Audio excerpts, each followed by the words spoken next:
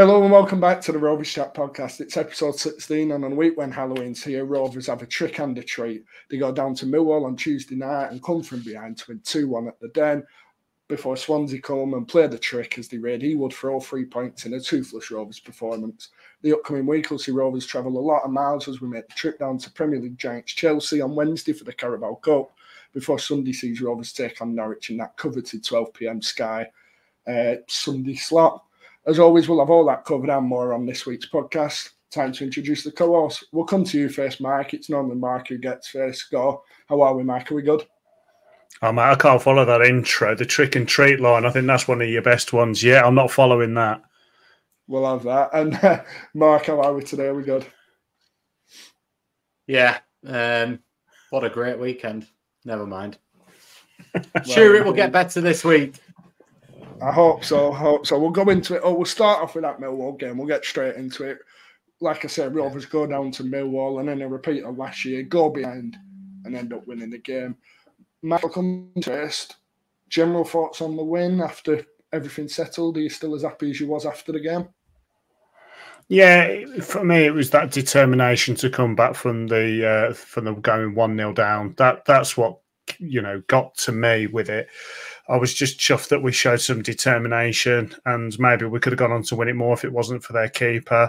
Tough place to go. Great to get them points and follow on with our then good form. And obviously it went a bit downhill after that.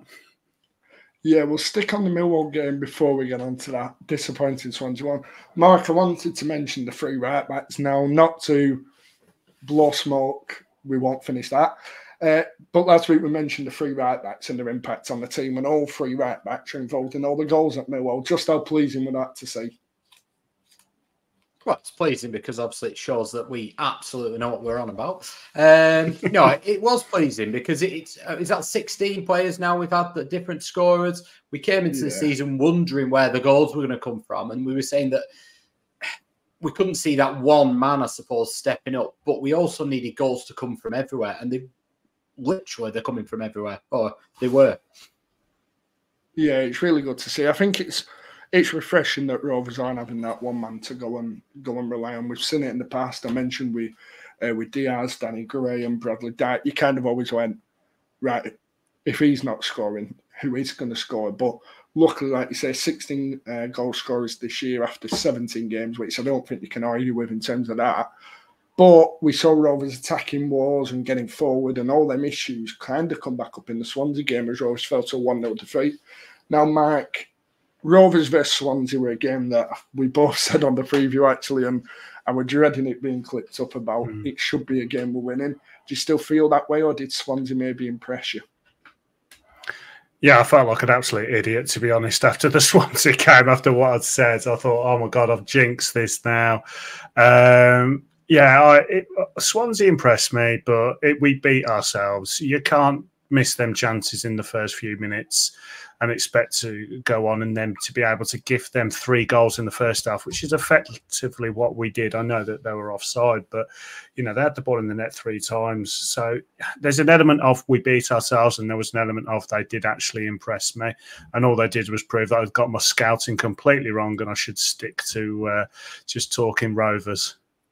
No, I'm the same. I really discredited them. I actually thought they were really good. And like you mentioned, them 2 goals they scored before, I bet Jamal Waugh felt it weren't going to be his day. But a brilliant finish by Cullen, who typically will link with Rovers quite a lot and still getting linked with him into the January window. Now, Mark, we'll go on to discuss kind of player performances and a few player situations in the squad. Was there anyone who comes out of this Swansea game with any credit from that? Was there anyone you thought, well, at least they put a showing in, or was it bad all round?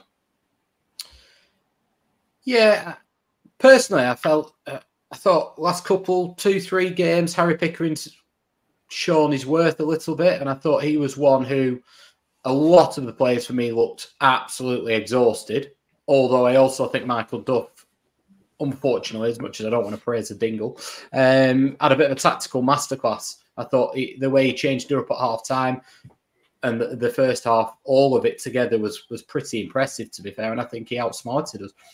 But that said, I think Harry Pickering did quite well. I thought Tronstad again, we kind of already know what we're going to get from him, which is impressive.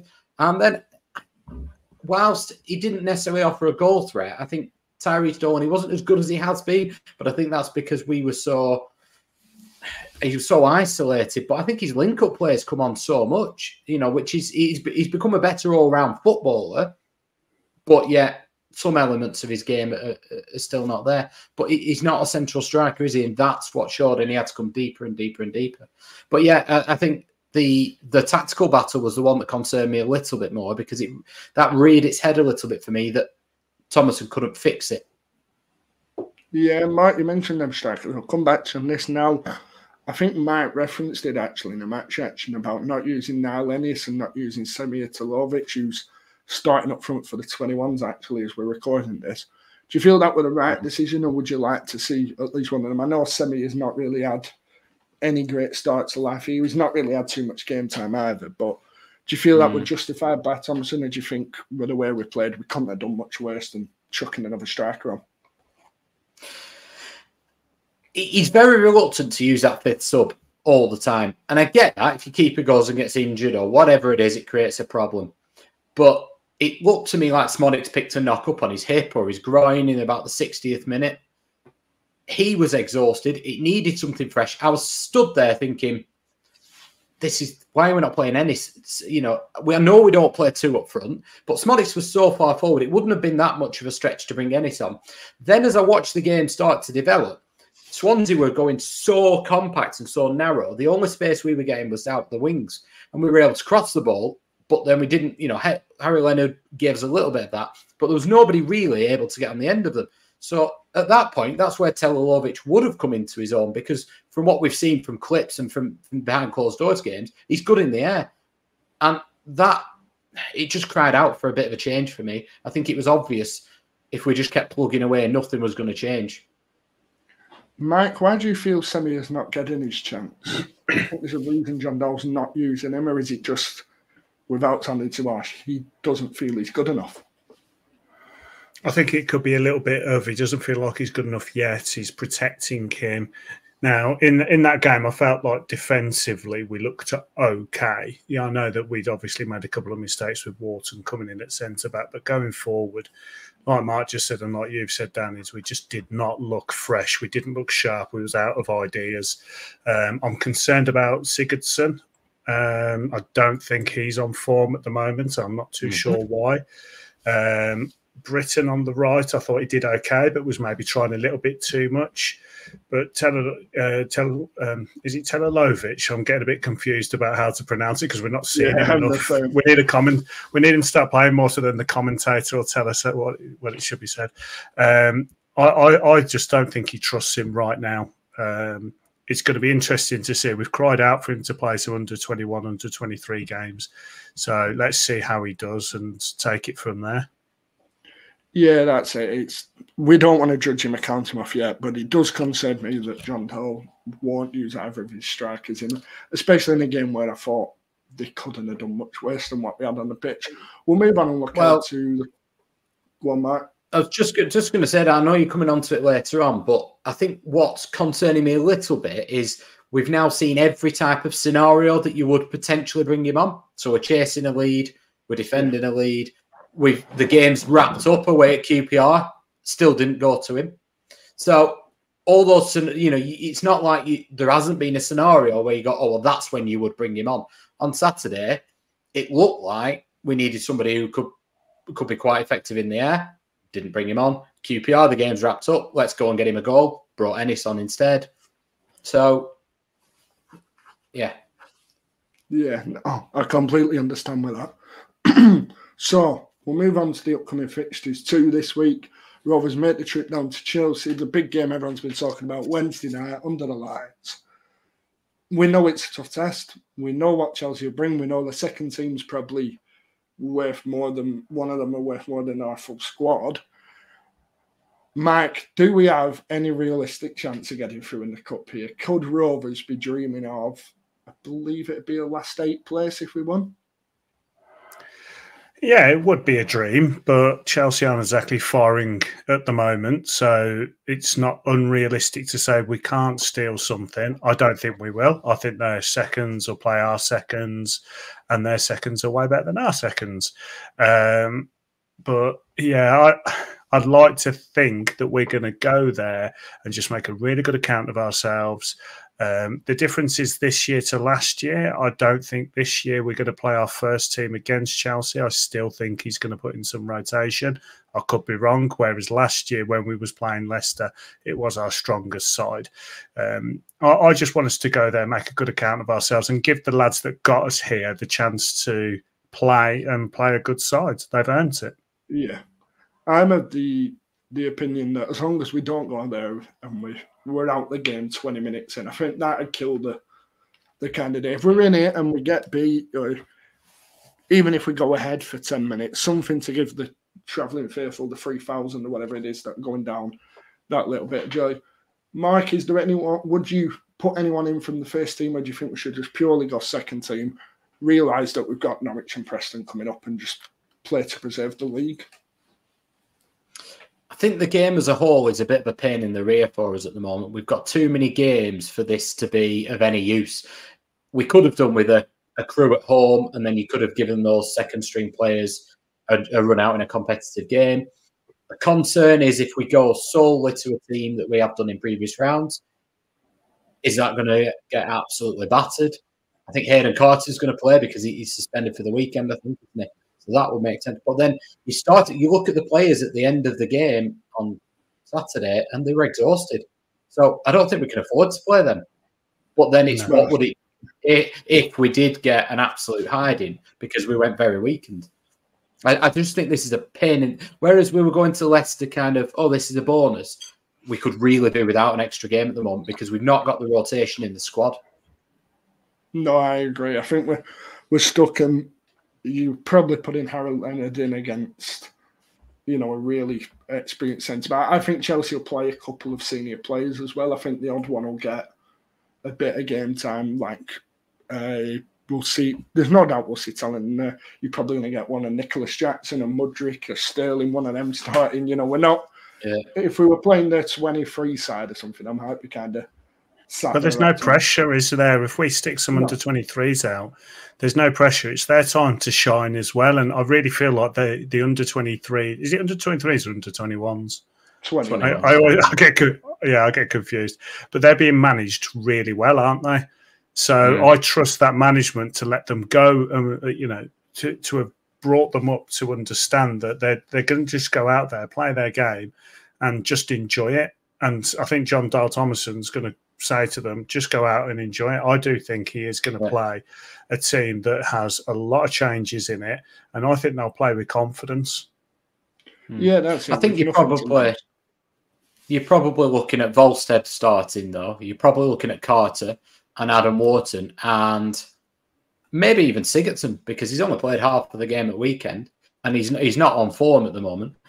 But those two players that I've just mentioned there, Wharton and Carter, they're quite key for me because they're players that want to play at a high level. They're players that probably see themselves as Premier League players in the future. So this is a big opportunity for them as well to go there. And we know what Adam Wharton will do. He could look very, very impressive, and it could be a big game for him.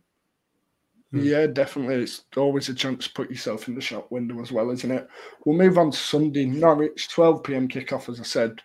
Perfect for the travelling fans. Thank you to Sky for that one. I did. Now, Norwich are in a real situation. There's been a bit of news come out this week that David Wagner will be in charge for the game on Sunday, which was doubtful. So that kind of gives you the scenario of where they're at. Mike, do you feel like this could be the perfect time to play them? Last time we played them in the league at Carrow Road, I believe the manager went on to get sacked. So do you feel the same here? Do you feel that this is a good time for us to go down and kind of inflict that final pain on David Wagner? 100%. It's always been a difficult place to go. In recent times, they've had a really good squad. And if you're going to play them, you might as well play them when they're in this kind of form and this much disarray. So I don't want to start talking about confidence in the result just yet because I'm still smarting from the Swansea game. But if you're 100% right, if you're going to play them, this is the time you want to play them. Mark, one thing I picked up looking ahead to the Norwich game was the importance of an early start and getting off. You know, Rovers did it against Swansea, should have scored. Do you feel that's going to be key again here? If we can get off and kill them within 5 minutes, we could see a game where Rovers are, I'm never going to say comfortable because I'm not confident at 3-0 up a lot of the time, but get in a position where Rovers are playing, sailing, we're in a position where we know we're really going to get the win. Yeah, I think so. I think particularly when teams are at home and they are struggling and the fan base are turning a little bit, even if not necessarily getting that early goal, but if you can come and dominate the ball a little bit, just really feed into those anxieties and those frustrations that are already there, it can be a real bonus. So particularly when you're going away from home, that's why some of those teams who are struggling at times prefer to play away from home, because that pressure's off a little bit. So I think if we can go there and start like we have, even like we did against Swansea, where some of the best football we've played all season for the first 15 minutes. If we go and do that, you can imagine their fans thinking, oh God, here we go again. And then the atmosphere turns. And then actually, rather than us thinking, oh, we've not scored yet, it's right, this is our game today. So I think that start is massively important. If you go and give them an early goal on the converse, then all of a sudden they're going to rally, and we're going to be thinking, well, we didn't score a weekend. Whatever's happened at Chelsea's happened. We've now gone here. So, yeah, I think a good positive start is key. A goal would be just tip that off, really.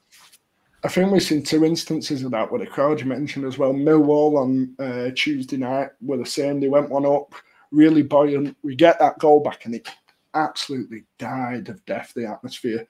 Like you could hear everything going on the pitch, and that way we're getting the fans behind. And the other one was actually Norwich last year when they started booing the manager, and Norwich fans said they never boo managers, they never turn on them like that. So if Rovers can get that early goal and really just kick them while they're down, we could see it be a comfortable afternoon. But we'll wait and see with that one. I don't want to go into, like Mike said, I don't want to go into talking about being comfortable because I'm still waiting for the Swansea fans to pick up on that match preview. Mark, we'll come to you for Hitch's bets. Can we get a winner this week? Can we fund 2 very expensive trips down south? Yeah, we've definitely got a winner this week. It doesn't matter about jinxing it. Nailed on. What I have gone for, I've actually steered away from the Norwich game because Rovers to win and over 10 goals was easy for that one. What I've gone for is the Chelsea game. I've gone both teams to score. I back us to score down there. I also back them to score. I've gone over 3 goals. And the most goals again to be scored in that first half. I think we'll probably play a younger team.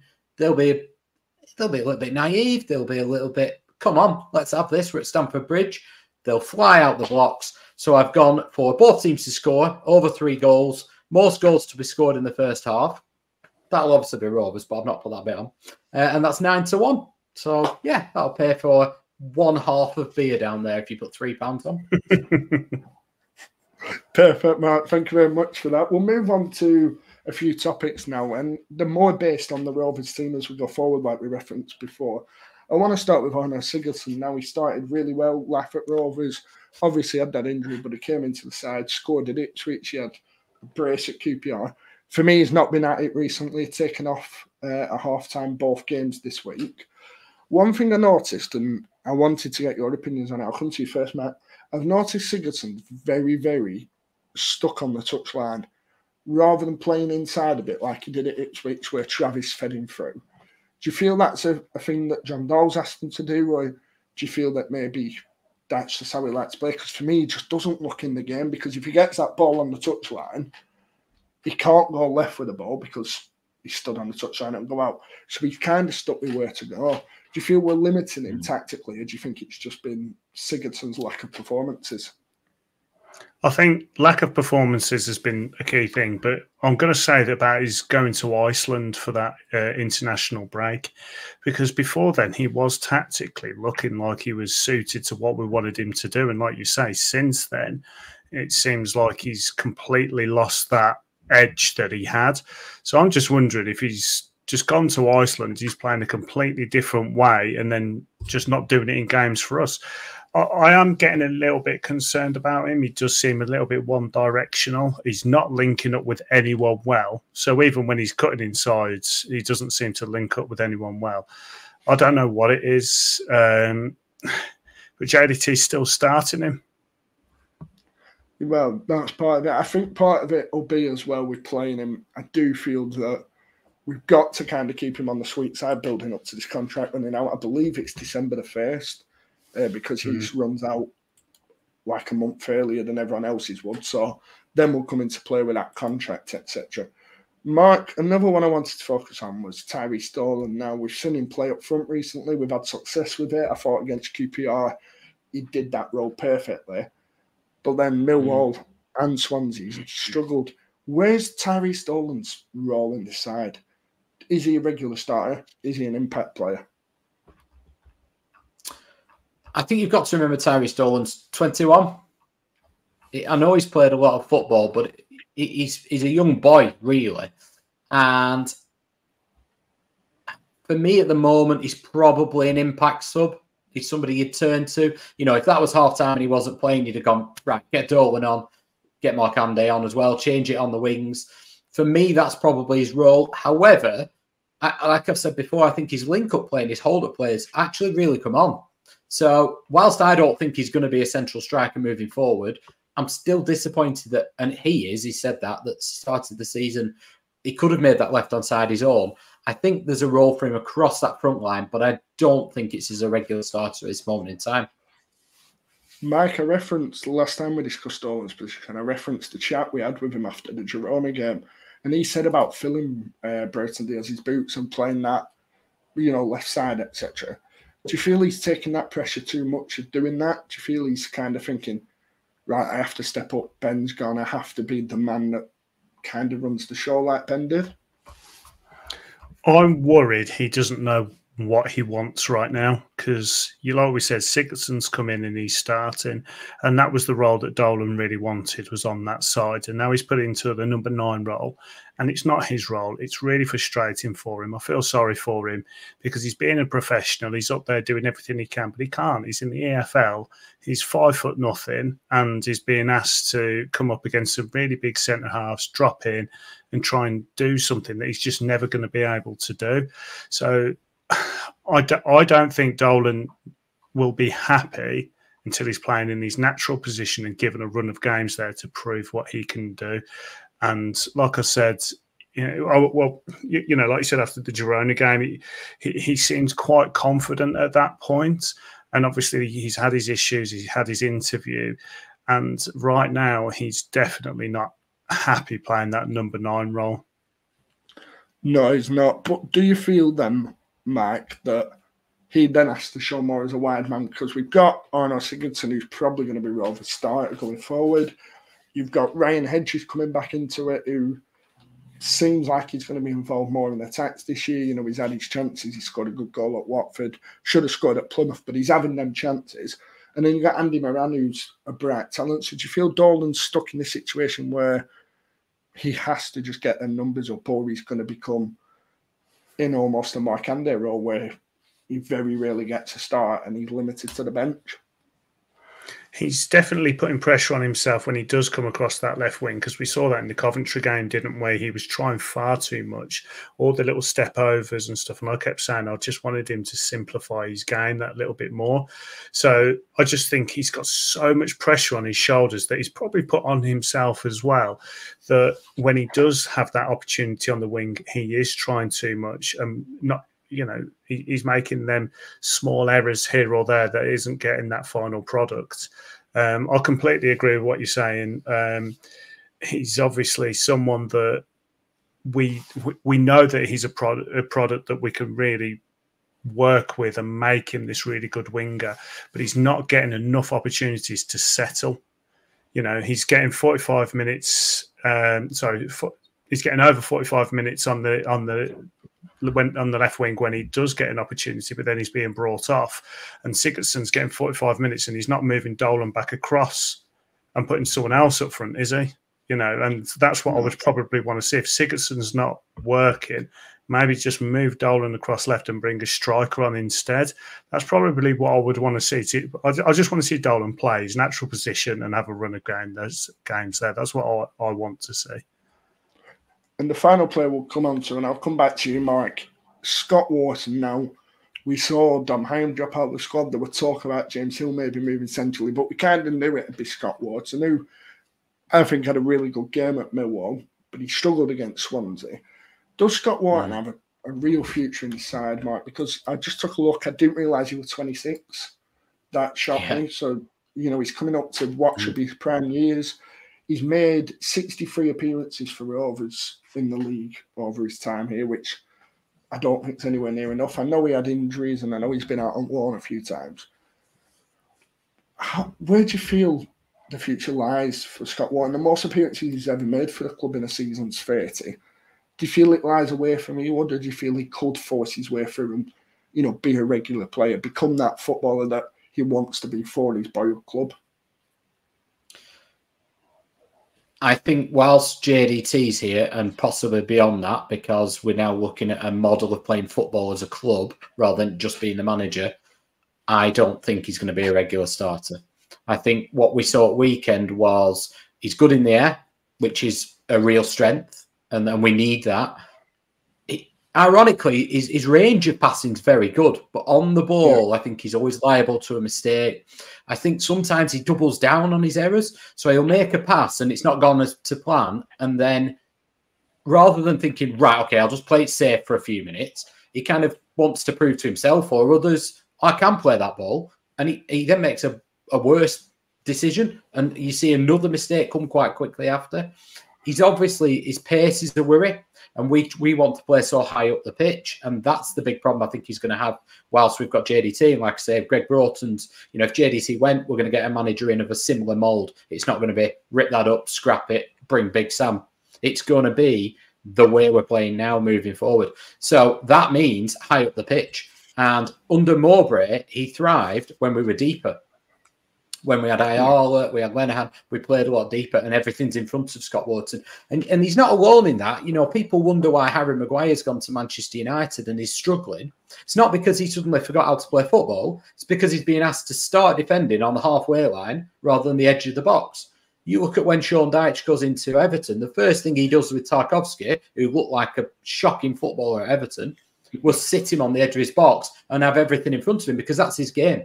So Scott Wharton's would be a very effective championship player if a team plays that way. If you're asking him to play on the halfway line, I just fear for him. And particularly when last season we were bringing him on as that third centre half, if you're doing that, you've got to bring him on centrally. You put him out wide, he's even more exposed in areas he doesn't want to be. A bit like Daryl Lenihan, to be fair. He doesn't want people running beyond him and him having to turn. So, yeah, the short answer to that, I think, is probably no, unfortunately. Well, we said a couple of weeks ago, didn't we, about levelling up? We've levelled up, haven't we? And we're trying to go. And the further we go along the line with JDT, the more players you can see are adding to that list where he would quite happily see them go. And I think Wharton's probably on that list. Yeah, we saw I don't think it's necessary. Sorry, Mike. We saw it Stanley, I think it was, when he come out of defence, tried bringing it out. He got an assist for a goal and then let the ball go over his head and give away a penalty in the same game. And it was like Mike said, he kept trying that one pass that because it worked once doesn't mean it's going to work, 20 times. So, no, I don't see him having a future here either, unfortunately. I don't think it's necessarily a reflection on, because I've heard a few people, what's happened to Scott Wharton? He was great under Mowbray. Well, I don't think it's necessarily a reflection on him. I think there is a confidence thing now. I think he knows, there was a point, wasn't there, a weekend where, and I think he did okay against Swansea, but it meant we were defending deeper. And Carter didn't look as secure alongside him either. But there was a point where I think it was Yates knocked the ball past him and he just clipped his heel straight away because he knew that's not a race I can get involved in. So I don't think it's necessarily a reflection on him and how he's specifically playing. It's not a form issue. I just think he's not compatible with the way we're playing. And it doesn't mean he's not going to be a good championship footballer. He just doesn't fit our club right now. Like Daniel Ayala didn't. No, that's him. We all know Ayala's impact, obviously, at Rotherham now. Yeah, and Scott Wharton could go to Rotherham and look a good championship defender. You could see that. Yeah, 100%. His playing style, like we said, I think, and as we said at the start of the year, look at Adam Wharton in the midfield, who was being asked to too much and looked like he was struggling. Yeah. We all know he's talented. It's just not his setup. We'll move on now to a bit more of a fun topic. With Halloween today at the time of recording, we've put together a few Halloween players, Rovers Bears. We got some from Twitter as well. Go on, Mike, give us a couple to start off with and we'll bounce back on each other. Well, you've started me off, Dan, because I love a pun. This just starts me off. As you well know, because we discussed this quite late one night and this went on and got a lot worse. Mike, fortunately, only had to look at it briefly in the morning, could flick through it. So, I mean, obviously, the most frightening person in the world is Steve Keane, but we're not going to mention him other than that. So I started the conversation with Elliot Bennett and Bradley Dracula. You came back with Gordon Fear and Yakub Boo. Then we've clearly been doing a pod at this point, Mike. We had Frankenstein Talia. I can't mention that one, and I can't mention that one. We had Charlie Mo Gruesome, Sam Gooliger, and then we pointed out that we were just creating squad ghouls here. And then it got a bit bad then. We got Paul Incy Wincy Spider managing, and then I'll let you carry on for a bit, Dan. Semir Helilovic, Dungeon Shearer we had. What else have we got? Bonnie Mowbray, manager. One of your favourites, mine favourites, you mentioned for the midfield of the Serbian, weren't he? Oh, Radislav. Petrified. Petrifying, take your pick. You remember, you mentioned Zombie Spare as well. I like Keith Trick-or-Treaty, that was a good one for me. Counter Mauler, Tyler Monster. You've put a comment here saying they're getting worse, and you were right. Yeah. Plenty more as well. On Twitter as well, we had a few comments as well. Greg Paul said Blood Friedel, Tom Skirney, David Batty, Marlon Witches Broomers, Trita Whittingham, Richie Smallwood and Steak. I'm not going to let him have that one. Stuart R.I.P. Lee. We've got someone said Michael Appleton, aka Voldemort. Frankenstein Fielding as well for the goalkeepers. Alan Fry. Okay. Plenty of others. But let us know down below any you can think of on Halloween, getting the Halloween spirit. I did Google a few Premier League ones, but none of them were nice, and that's how I ended up with Dungeon Ferguson. It was Dungeon Ferguson on the thing. So yeah, that's where we're off for the Halloween next time. So you nicked it, Dan. That's what you're saying. You've ripped it off. There's me coming up with originals. Richard Witchker. I had Yakubu. We'll take Yakubu straight away. Yakubu. Yes, very good. That's where we're at. Let us know down below for your Halloween next time. Mike, you know what time it is. Everyone knows what time it is. Oh, yes. Nice little sing, Mike's mailbag, yeah. Nice little sing, Mike's mailbag, yeah. Nice little sing, Mike's mailbag, yeah. Nice little sing, Mike's mailbag, yeah. Nice little sing, Mike's mailbag, yeah. It's Mike's mailbag. Over to you. Okay, so we have 3 questions in the mailbag this week, and they're all pretty similar, to be honest. About JDT tactical side of things. So, Mark, I'm going to fire this one at you first. So, Craig on Twitter asks, did the team need to freshen up after 3 games in a week? I would have changed quite a few across the team. The style of play means some run themselves into the ground. It's why I think the last 20 minutes we always struggle holding on to a lead and look unlikely to turn one over. So, yeah, what's your thoughts on that, Mark? I think in hindsight, absolutely. Had he made 4 or 5 changes and we'd have lost, what would the fans have been saying? Or, why is he not playing? If you'd have changed Rankin Costello or Britton, which in hindsight are players that we should have done, would the fans have been saying, well, why has he changed the winning team? You can see why, but I think it showed exactly why we need to do. We've got to start showing a bit more faith. I thought Andy Moran, it was never his game at Millwall. He's not a player who's going to enjoy a physical battle. Against Swansea, it was absolutely prime for him. And he came on, I thought he looked good. He should have been in that central role for me instead of Smodics, who looked exhausted. And I think we're just going to pick injuries up. I don't know if Britton went off with a knock. So it's not just about the performances. I think we're asking for trouble injuries wise at the minute. Yeah, I'm thinking more along the lines of it's just depth. I don't think he's trusting the depth. So, Dan, do you think there's an element of the fact he's just not trusting people to come in and do a job? That was going to be my exact point. I don't feel we've got that quality. It's like Mark mentioned, if you change that squad and you lose, the questions go straight to that. For me, the issue with this is that we said it last year, or I mentioned it last year, that when we play these 3-game weeks, we got to that third game and we always tired. We looked really poor. It happened that when we went down to Reading at the start of the season and we played Sheffield United. I know Sheffield United were a better team anyway, but there were one when Ilian Ndiaye ran through everyone and Trav just collapsed to the floor almost out of exhaustion. And we saw it a few times. I wonder if it's creeping back in. You know, we're not playing as many games, league games anyway, as we did last year midweek because of the World Cup, etc. We're having that longer gap. I assume Rovers are playing a game behind closed doors like we normally do. I just wonder whether we're overworking them again and they're struggling, because that's what we saw last year. And then when it got to about December, I think then we really picked up the pace and we looked good again. I just wonder if we're pushing them too much. But then, if you don't push them, you don't really get the impact that JDT's tactics have. No, exactly. So, Dan, this is kind of extending a little bit off what some of the things that have just been said there, but Glenn Entwistle on Twitter has asked, 1-0 and JDT didn't utilise either of the other two strikers on the bench. Why? What's the point of getting Ennis and Telilovic, even if they aren't ready for 90, if you aren't going to use them? So, Dan, does that expand on what you've just said? Essentially, yeah, I don't think he trusts them. Thanks to Glenn for the question as well. He used to be on the channel as well. Glad to see him there. But no, I feel that it's what Mark mentioned. I think Mark mentioned it before about trusting them and giving them the chance when ultimately I don't think Semi is up to it. I don't want to judge him yet.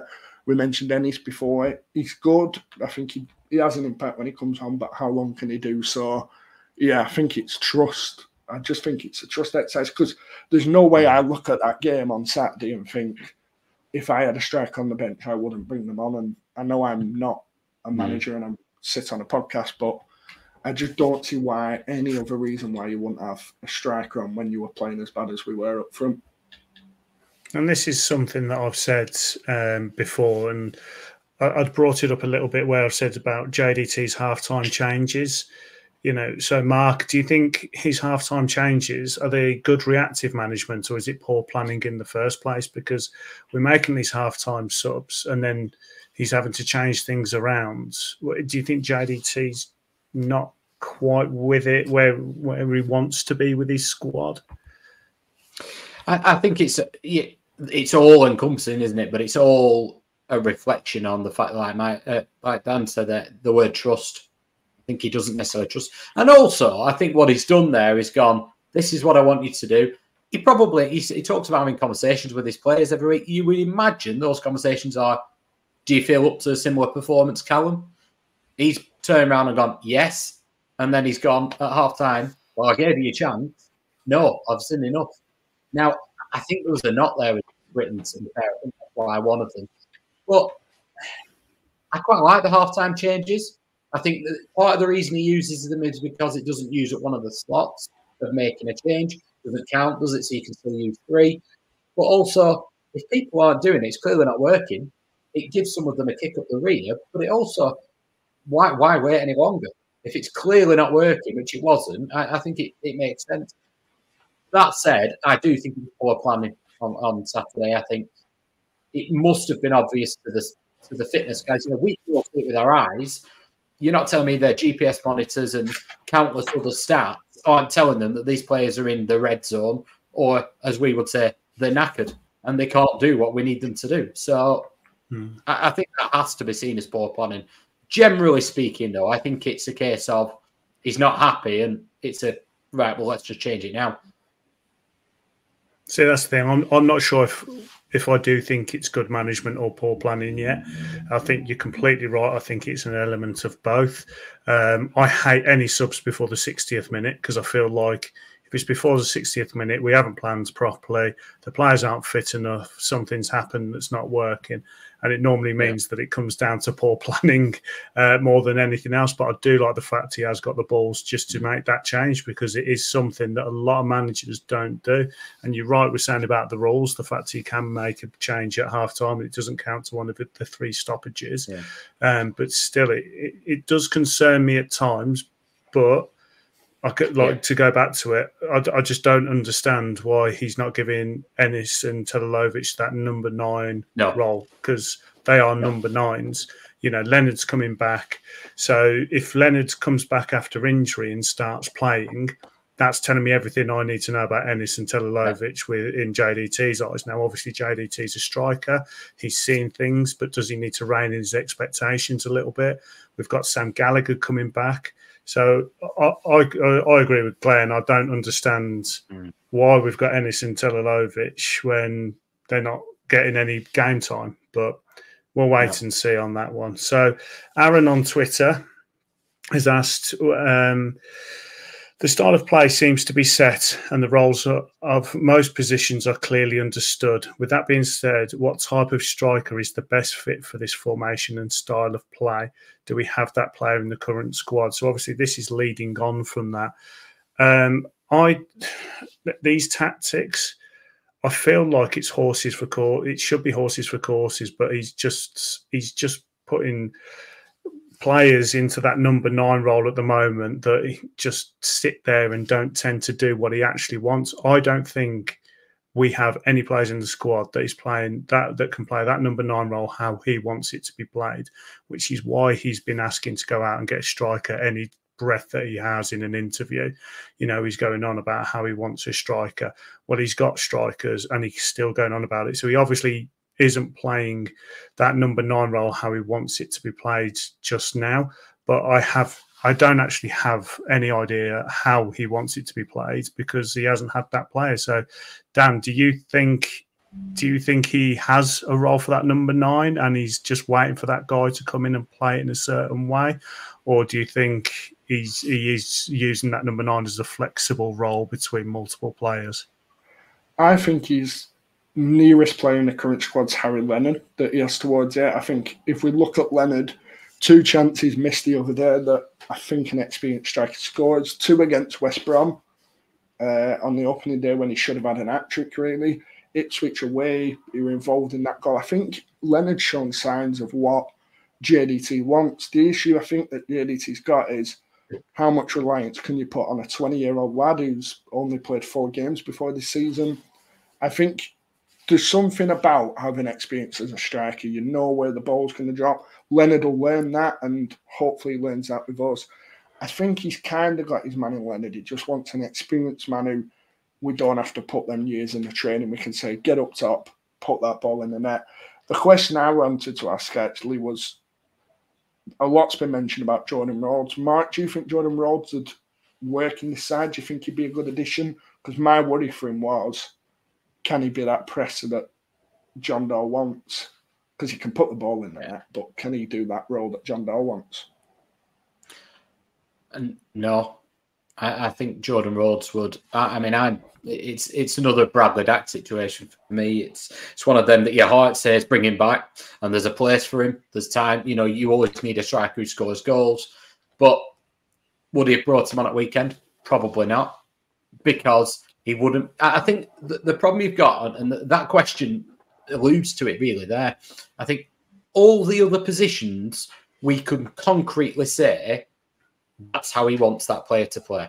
And we know the skill set he's looking for. We know the attributes he's looking for. The one that you're a bit, I'm not quite sure, probably because he's not had a player to be able to play it right, is striker. And you're right, Dan. I think you exactly hit the nail on the head there. I think Harry Leonard is the closest he's got. And he wants that player who can press with pace and also quite clever pressing. You know, you guys picked up on that at the Girona game, the way he bends his runs to press it and he forces them down one side. And then that allows us to nip the ball quite high up the pitch. That's what he's looking for. He's looking for that player who can run in behind. Unfortunately, whilst Jordan Rhodes is a fantastic striker in many respects, that's not Jordan Rhodes' game. And I think the problem we're looking at here, which then begs the question, because these decisions aren't made without his say-so, why has he brought Ennis in? Why has he brought Telolovic in? Because is he hoping Telolovic obviously is going to be the striker he wants? But I would say that the attributes he wants from a striker are pace, a willingness to press, and a knowledge of when to press and when not, and when to run in behind. I've not seen any. I know we've only seen snippets, but I've not seen those from Telolovic, if I'm being honest.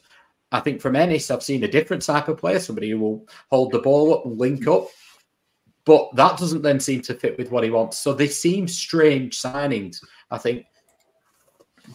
I think what it comes down to is budget, doesn't it? He was having to sacrifice certain attributes to try and get a striker. Yeah. The one player that we've had in recent memory that would absolutely kill in this tactical masterclass is Adam Armstrong. You know, you put Adam Armstrong in this team, and we are. Well, we're flying. Jordan Rhodes won't fit that. But to interrupt Mark with what Mark was saying about Ennis and Telolovic, they are bargain basement budget players, and when you're doing that, you have to sacrifice something, don't you? An element, yeah. And I think that's what I was just going to say. The big worry is the striker he wants, and I don't mean an individual, is a fortune. And I don't. It's an Adam Armstrong, isn't it? Yeah, I don't think you get them in the Championship without paying Adam Armstrong money. And your only hope for me is to go and get one on loan from the Premier League. And I don't know who that is, but I think that's or abroad. That's your only way of getting anywhere near it. So the closest we've got is Harry Leonard. Yeah. And Leonard could be the guy. We don't know. I mean, you don't know how he's going to react from this injury. We don't know how, Telolovic is going to do once he gets a few games, because how many games has he played for the reserves? I'm going to start calling them reserves by the way, because I don't. So there we go. So he's not actually playing many games. So if we can't put him in there and let him develop and use him as a project, he's a project player, someone that you bring in, you try and work on him, you try and bring his shortcomings up to where you need them to be, his positives you can exploit. Unless you're putting him into the reserve games, there's no point in even having him on the bench, because you're not going to trust him. Ennis has come on, he's done a few things, but he obviously, like you both said, he trusts Leonard. So, like you, I like Leonard. I really think he is going to be a very good player going forward, and I do hope we can keep him injury free for the foreseeable future. But yeah, that's the mailbag, boys. I'm sorry, carry on, Mark. I was interrupting you there. I was just going to say, whilst you were talking, Mark, I was checking the under-21s team, because obviously we're recording this Monday night. Had a look at the team. Telolovic is playing tonight. Gilson's playing. It's quite a young team.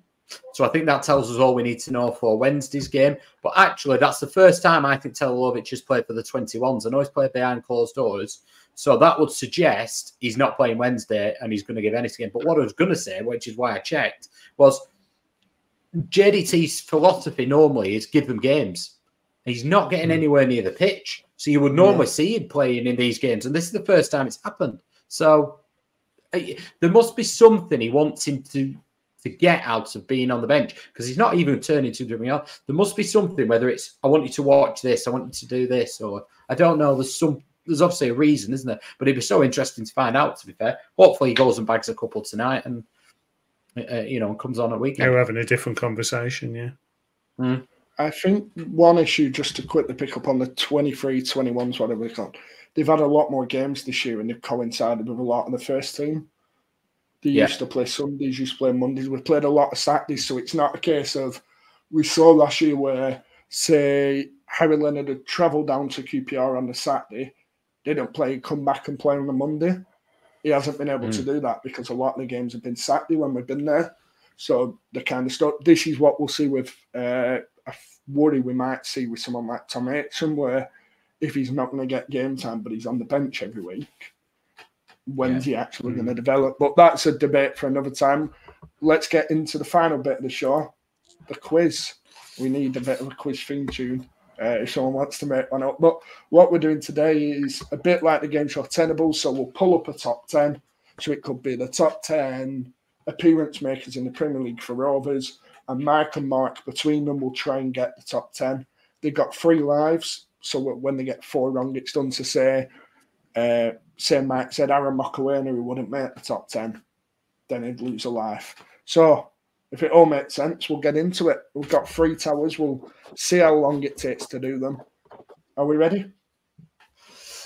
Just delighted at the mention of Aaron Mokoena. Aaron Mokoena. The first top 10 we want is the top 10 appearance makers under John Dahl Thomason at Blackburn Rovers. So the 10 players to make the most appearances since JDT's arrived. It's all competitions. And we're going off the very trusty transfer market. So if anyone somehow works out we've got one of them wrong, I do apologise. There's 10 just to let you know where they stand. The top player has 62 appearances under John Dahl. The bottom player on this top 10 has 46. Okay. So who wants to go first? Right. So are we technically a team? You're a team. We're a team. For this one. Okay. Yeah, we'll make you into a team. Right. So 46. 46 right, lowest, 62 highest. It's the lowest. You got first, mate. I think Travis. Travis is probably on that list. Yeah. Travis comes in at 3rd on 61. Lovely. I'm going to go Harry Pickering. He comes in at 2nd on 61 as well. Oh, right. I think Dolan's played quite a lot for him. Is it sub appearances as well? Any appearance on the pitch will count as one, I believe. I think Dolan. What do you think, Mark? Dolan? Yeah, I think you're right there. Yeah, let's go Dolan. Dolan is top of the table, 62, the most appearances for Rovers. So you've got the top 3 with your first 3. I'll tell you what, that's a conversation to have another day, isn't it, about Dolan? No, pushing that. I was shocked when I was setting the questions. I didn't think he'd be that high up. Bearing in mind, right, I'm going to go, Mike, based on the fact we signed him about, when was it? End of August last year. So I'm going to go Dom Hyam. Have you seen the answers? Dom Hyam is 4th with 57. No. Get in. I'm gonna say Hayden Carter then. Hayden Carter. Because I think Hayden Carter played quite a bit last year as well, didn't he? 7th with 52. Yeah. Right, that's a good benchmark. So you need 5th, 5th, 6th, 8th, 9th, 10th. Smodics. Sammy Smodics is 6th with 56. I'm thinking Ryan Hedges, Mark. Because he played quite a bit last year, didn't he? Oh, but he's been injured for quite a bit this year. He's been injured quite a bit, yeah. Smodics was injured a lot last year, though, and played. I think you need to give that a whirl. Yeah, I was actually debating. Go on. Who you going for? Let's see. Hedges. Hedges is 5th with 57. I believe he was the top appearance maker last year. So it kind of put him into this list. Even if he hadn't played. He made a lot of appearances off the bench if he didn't start, didn't he?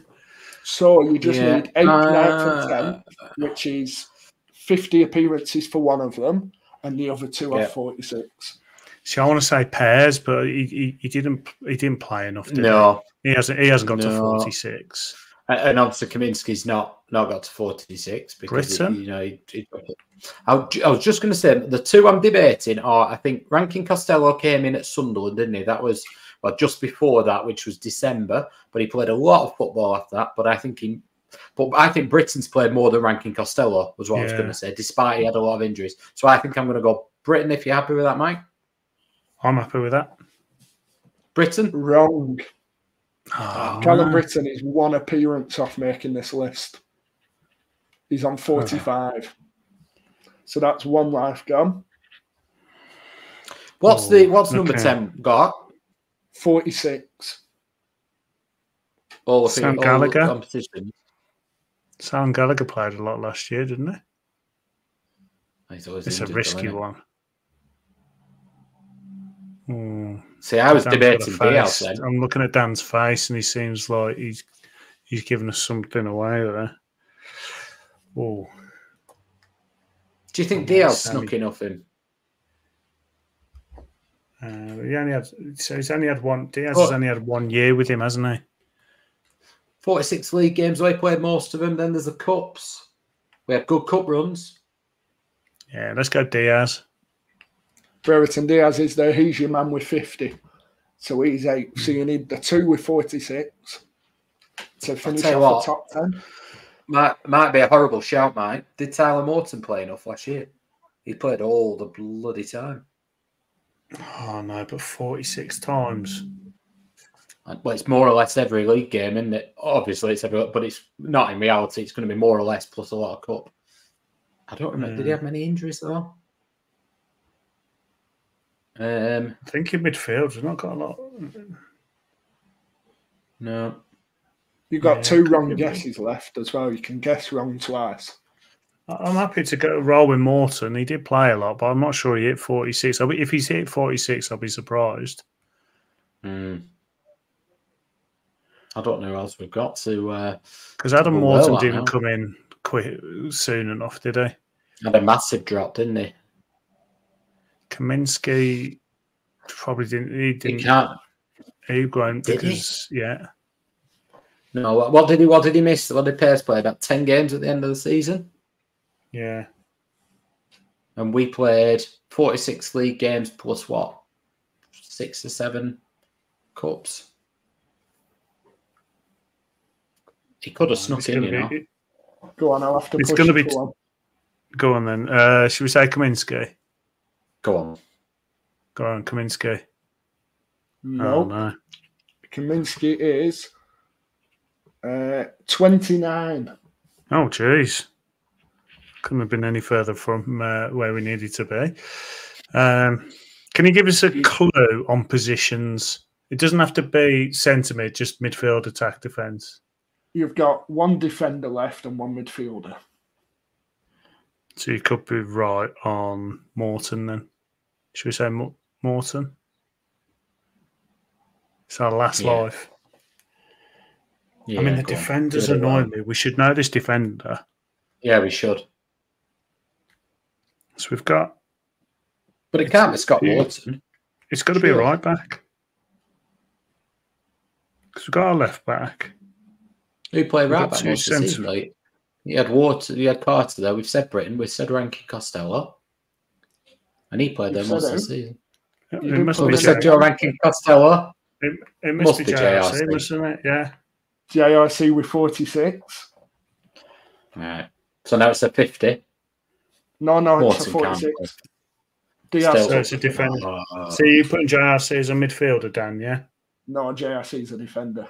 Okay, so it's midfielder we're missing. It is. I think it is. What, you think it's Morton? Yeah. Let's go for it. In for a penny, in for a pound. It is Tyler Morton. You've got your Oh, top 10. there we Nice. Mark Well was done, perfect mate. Well with done, that bucket, but we never That's dropped him shocking. when he was That's bad. shocking that he made that many And he appearances. played in all them NAF Cup games at the start, when he weren't getting in the team. I think he played Yeah. the Bradford one, the Hartlepool one. So Yeah. top 10 on your first Tenable Tower. Well done. Aw. Both of you. Tell you what. Easy work. What we'll do now to make it a little harder is I'll drop you down to 2 lives. Sorry, you're making it a bit harder. A bit harder, hopefully. Although I think you Well, should does get that mean me it- on this. Yeah, you would think that. Right, go on. The question is, the 10 outfield players to start in Blackburn Rovers 1-0 win over Newcastle on Monday the 8th of May, 1995. Famous for a few things, this game. Right. Can you name the 10 outfield starters? Oh, So right. obviously Tim Flowers isn't included. I'm expecting 10. Oh, that's hard. Right. Okay, so we've got Shearer is the obvious one. Yeah, Oh, Mike, you're doing it out of order. You're doing it out of order. do you reckon? It's Right. not nice. I can go left back Lasso. Lassar, Sutton would have played, wouldn't he? Sutton, Kenner. Kenner, Wilcox or Ripley, do you think, Mark? One of them would have played. One of them had a really bad injury, though, and didn't play. I think Wilcox was injured. Wilcox didn't long end the season, did he? So No. shall we say Ripley? Again, Ripley would have I been on the don't- right. Oh, no, he did. He played at Liverpool, didn't he? So, yeah. Yeah, go Ripley. Ripley? Ripley. And obviously Hendry. Hendry, yeah. Hendry, yep. Now, who played alongside him? Tony Gale had an injury towards the end of the season. So we had Ian Pearce, Berg. Yeah, it could have been Berg. But I think this is a game Kenner played left wing. So I think Berg will be in there. Berg? Berg, yep. What about David Batty? Mark, what do you think? Yeah, David Batty? I think he came back in then. And Atkins Yeah. had dropped out by that point. David Yeah, Batty. You said, Go in. yeah. Yep. Which will have been partnered by the wonderful Tim Sherwood. Tim Sherwood, yep. Right, so it's the other centre half we need now. And we've got lives. No, you got Berg. You got Berg and Hendry. Berg will play right back, won't he? He didn't become centre half. But you had, until he came you, back. had, you had Kenner, Lasso. I think Berg. Kenner played left wing. Or Lasso played left wing, sorry. Kenner played left back, and then they swapped over for Liverpool. Okay. I think it's the centre half we're missing. And Tony Gale was injured at the end of the Liverpool. So you're Whether it was thinking for this Ian game or not, Pearce? I think it might be Ian Pearce. Ian Pearce? Yep, 10 out of 10 straight away. Oh, Ian Pearce, yeah, you were exactly right there with one of the fullbacks playing up because the Premier League website lists it as a 5-3-2, but we all know it wasn't. Perfect. No. Can you name the sub from that day? Well, there'll have been two subs, won't there? There'll have been. Well, the one who come on then.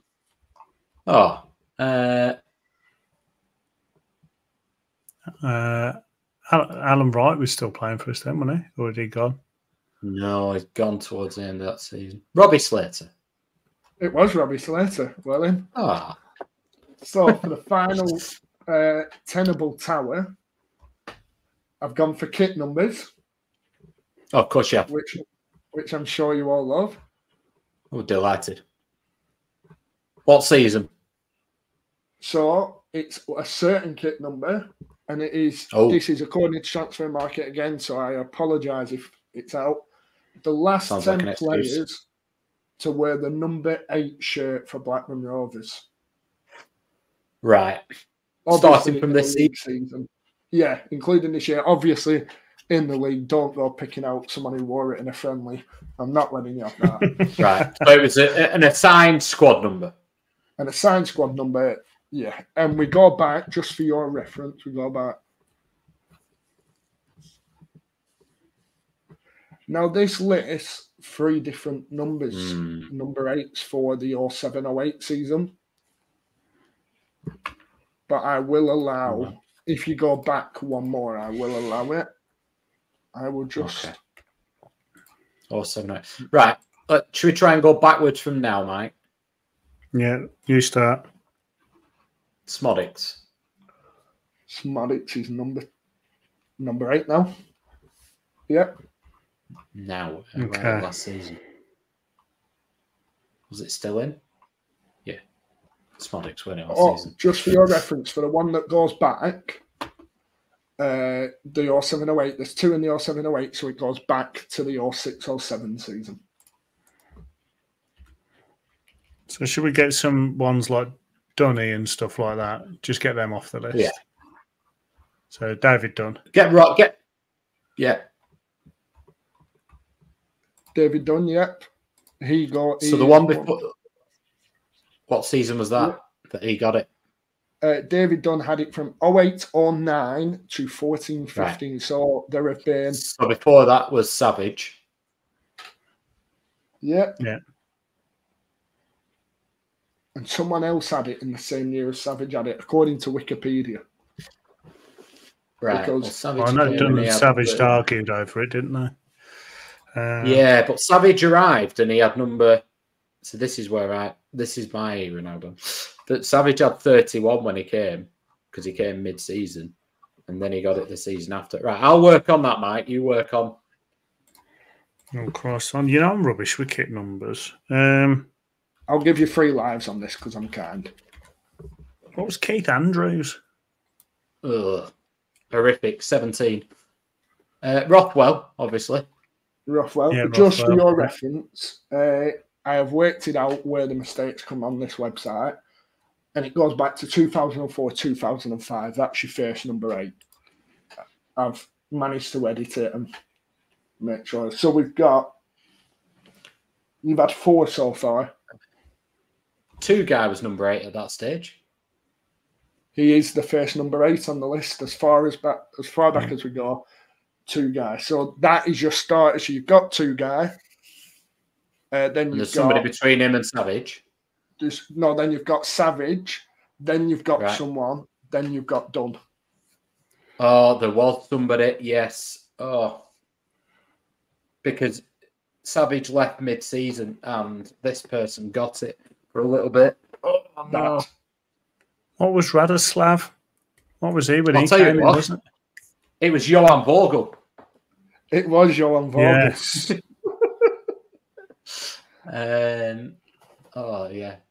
Right, Rothwell. Yeah, Who was before Rothwell? So you've got the first 4, like as far back as they go, and you've got the 2 recent ones. So you need the 4 in the middle of Rothwell and Dunn. Right. So who had it the promotion season? Dan's specialist subject, number 8. I'd have had this straight away. Well, yeah. It's my Yeah, we know. What was the Oxford lad? Jack Payne. No, don't think it was Jack wasn't him, was Payne. it? No. If you want a clue, it's not Jack Payne. Yeah, no. He's coming halfway through the year, didn't he? So I'm rubbish with squad numbers. I'm not going to lie this to number you. whenever it's not. Number 8, that promotion season. Would it help if I give you the seasons you're looking for? Well, I know it's the promotion season, the number 8 that we need. Yeah, you're looking for the promotion, the relegation, and the year before that. We had 2, I believe, the year before relegation. There's 1 left. I'm struggling here, Mark. I'm of no help to you on this one. Why can't I think of that number 8? Who did we have midfield wise the season we went up? Was it midfielder that season? Oh, that's a no. It depends what you class his position as, because some people class it as okay a forward. Some people class it as midfielder. I think we might be struggling here, though. My brain's going blank. Right, what about under Coyle? Number 8 under Coyle. Horrible time. I tried to erase that from my memory. It was like Ben Marshall and Danny Craig Conway. Fordy Coiter were number 8. Fordy Coiter was in the 2015-16 as number 8. He left. Who took his number 8? Good. In that season, wasn't Matt Grimes, was it? No, Matt Grimes didn't wear number 8. Did Samuel? No, Samuel was 9. Ignore me. I'm struggling here. I am struggling. What was I can't Morton? even picture the promotion team. No. What was 6? Clarkson? It's the season. What was Leighton Clarkson? That was Rothwell. Clarkson was 19.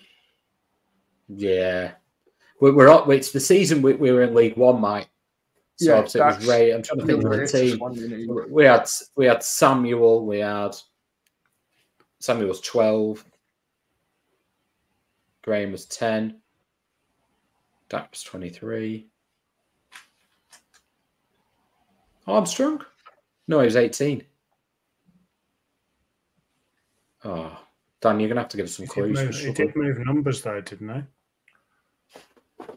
Armstrong No, did so move it numbers. won't be on because he's coming halfway through that promotion season. So it was someone who started the year with us. Right. I don't believe he finished the season with us. I'm Chapman. struggling here, Mark. Chapman. He would have Was he promotion right? season. Right. So now you're looking for the 2015-16 one who took the number off Bengali Fordekaita, the legend. And this is still under Bayer? Or is this when? Lambert. Well, it So actually Lambert's just come in. Lambert. Right, Yeah. so Lambert's come in. He's signed Kearney? Marshall.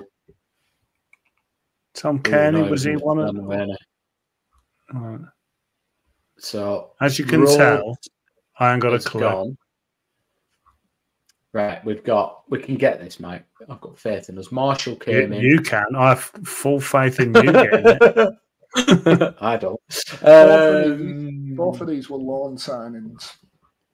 Right, well, I'm going to have a guess. If you don't mind, Mike. I'm going to go Matt Grimes. Go for it. No.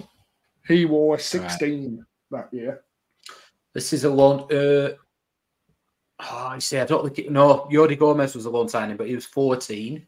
So it's a loan signing that Lambert's made. So let's think. So Emnes wasn't 8, was he? Ooh. So the Lambert one, I don't feel like he was. No. I think he Lambert. actually ended up ending his loan spell early because of injury. I seem to remember him going back. Tony Watt. Tony Watt. Right. Yeah, he went back in April, start of April. So who Who've has we it got now? now? 16-17 relegation season. The season that we've got Owen Coyle. The season that we good. had. Missed God. it. Right. I will read you. Let me picture the kit. So the kit is Umbro, bit of red, Dapper Bet. Emnes is there that season. Mike. Then you had the black one with the blue and white cross chest. Oh, yeah, we did. We had Danny Guthrie that season. Was Danny Guthrie? I feel like Danny Guthrie was a high number, though. Maybe he wasn't. Let's go Danny Guthrie. He wore the legendary 23. So you've one life left. He was a loan. Don't forget this one. Oh, right. Well, Emnes was a loan, Mike. Who else was a loan? Sam Gallagher was a loan that season. But I'm trying to picture the blooming actual what the I will numbers look read like. his little Wikipedia entry. On 29th of June 2016, this player joined Blackburn Rovers on loan. He went on to make a grand total of 4 league appearances before Rovers cancelled his loan in January. Raheem Harper. God, it is. You can't be Raheem. Wrong year. Casey Palmer? No, wrong side. We're under Coyle here. Yeah. Go on, I'll give you one more guess and then we'll round off. Yeah, 4 league appearances, 3 cup appearances.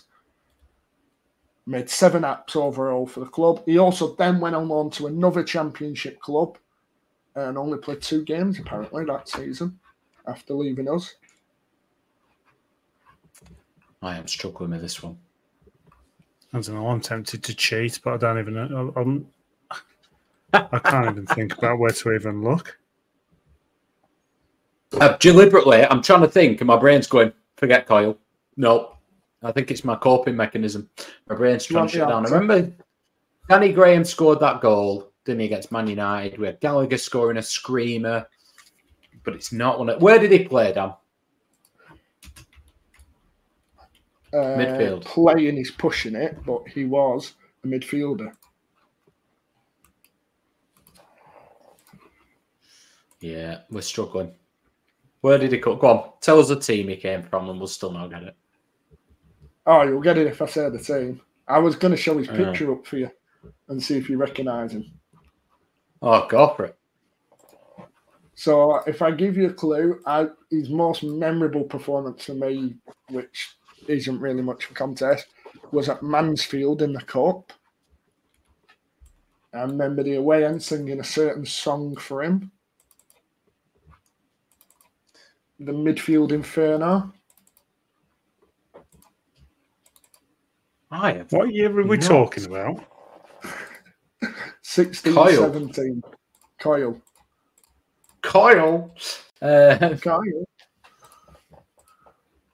Oh, There'll be people watching this spamming away. tell us where he came from. Tell us where he came from, Dan. The club he came from was Manchester City.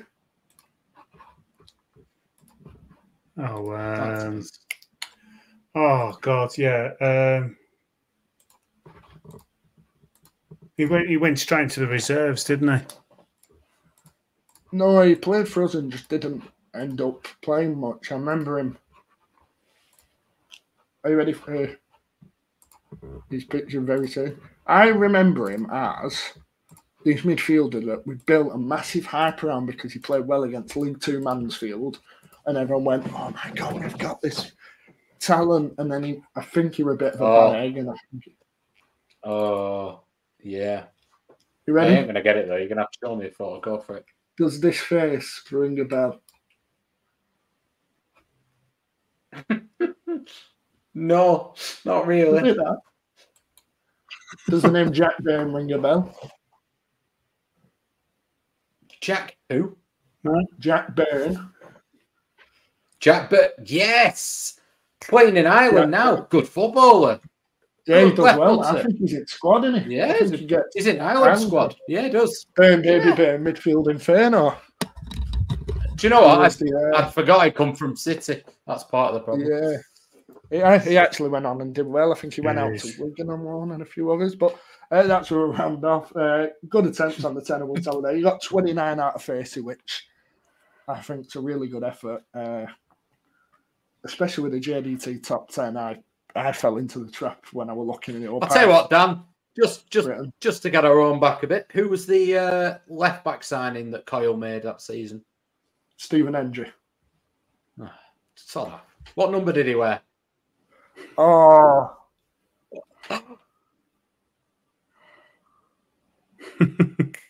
Answers on a postcard, everybody. We've got it. Do I know? Yeah, of course I know. Oh, I know it. How long do I have? 5 seconds. 16. I'll check. What did he wear? While you're wrapping up. I want to find this out. That's where we'll finish off, though. Stephen Hendry trivia. Yeah. He wore 20. There we are. I've just had a look. Number 20. Following on from Sasha Pecci, Jan Songo, Dixon Itiwu, and Jordan Slew. Perfect way to end the podcast. Collection of players. Incredible. And Teo Eden recently. Thank you to everyone for watching. Really appreciate the support. All the best if you're making the trip down to Chelsea and or Norwich this week. A lot of miles to be covered. Hopefully Rovers reward with, we'll say with a goal at Chelsea and a win at Norwich. That'd do us fine. But Mike, thank you as always. A pleasure having you on, and thanks for doing the mailbag as always. Yeah, no worries. I'm going to add kit numbers to Portuguese players on things I don't know. And Mark, thank you as always. Always a pleasure. No problem. I can't believe you've got through the whole podcast without mentioning the headset guys. Not a headset guy anymore. Of course, we'll round off with that. Anyone watching on YouTube, you get to see all of Mike's head. Anyone listening, get over to YouTube, go to 1 minute, 1 hour, 18 minutes, and about 14 seconds. And you can see the point we're mentioning now. But thank you to everyone for watching. We've hit 10,000 listens on the podcast as well since we started. Really appreciate all the support. We'll have everything coming from the Chelsea game, from the Norwich, the Preston next week. Hopefully Rovers go into the international break in high spirits and we can have a few podcasts where we're celebrating rather than mourning. But that's where we'll finish. Remember to subscribe, whatever platform you're watching on. Hit like, leave a review, leave a comment. You know what to do by now. Share the podcast as well. If you're watching Twitter, Facebook, wherever you want to share us, do it. But until next time, thanks for watching and we'll see you soon.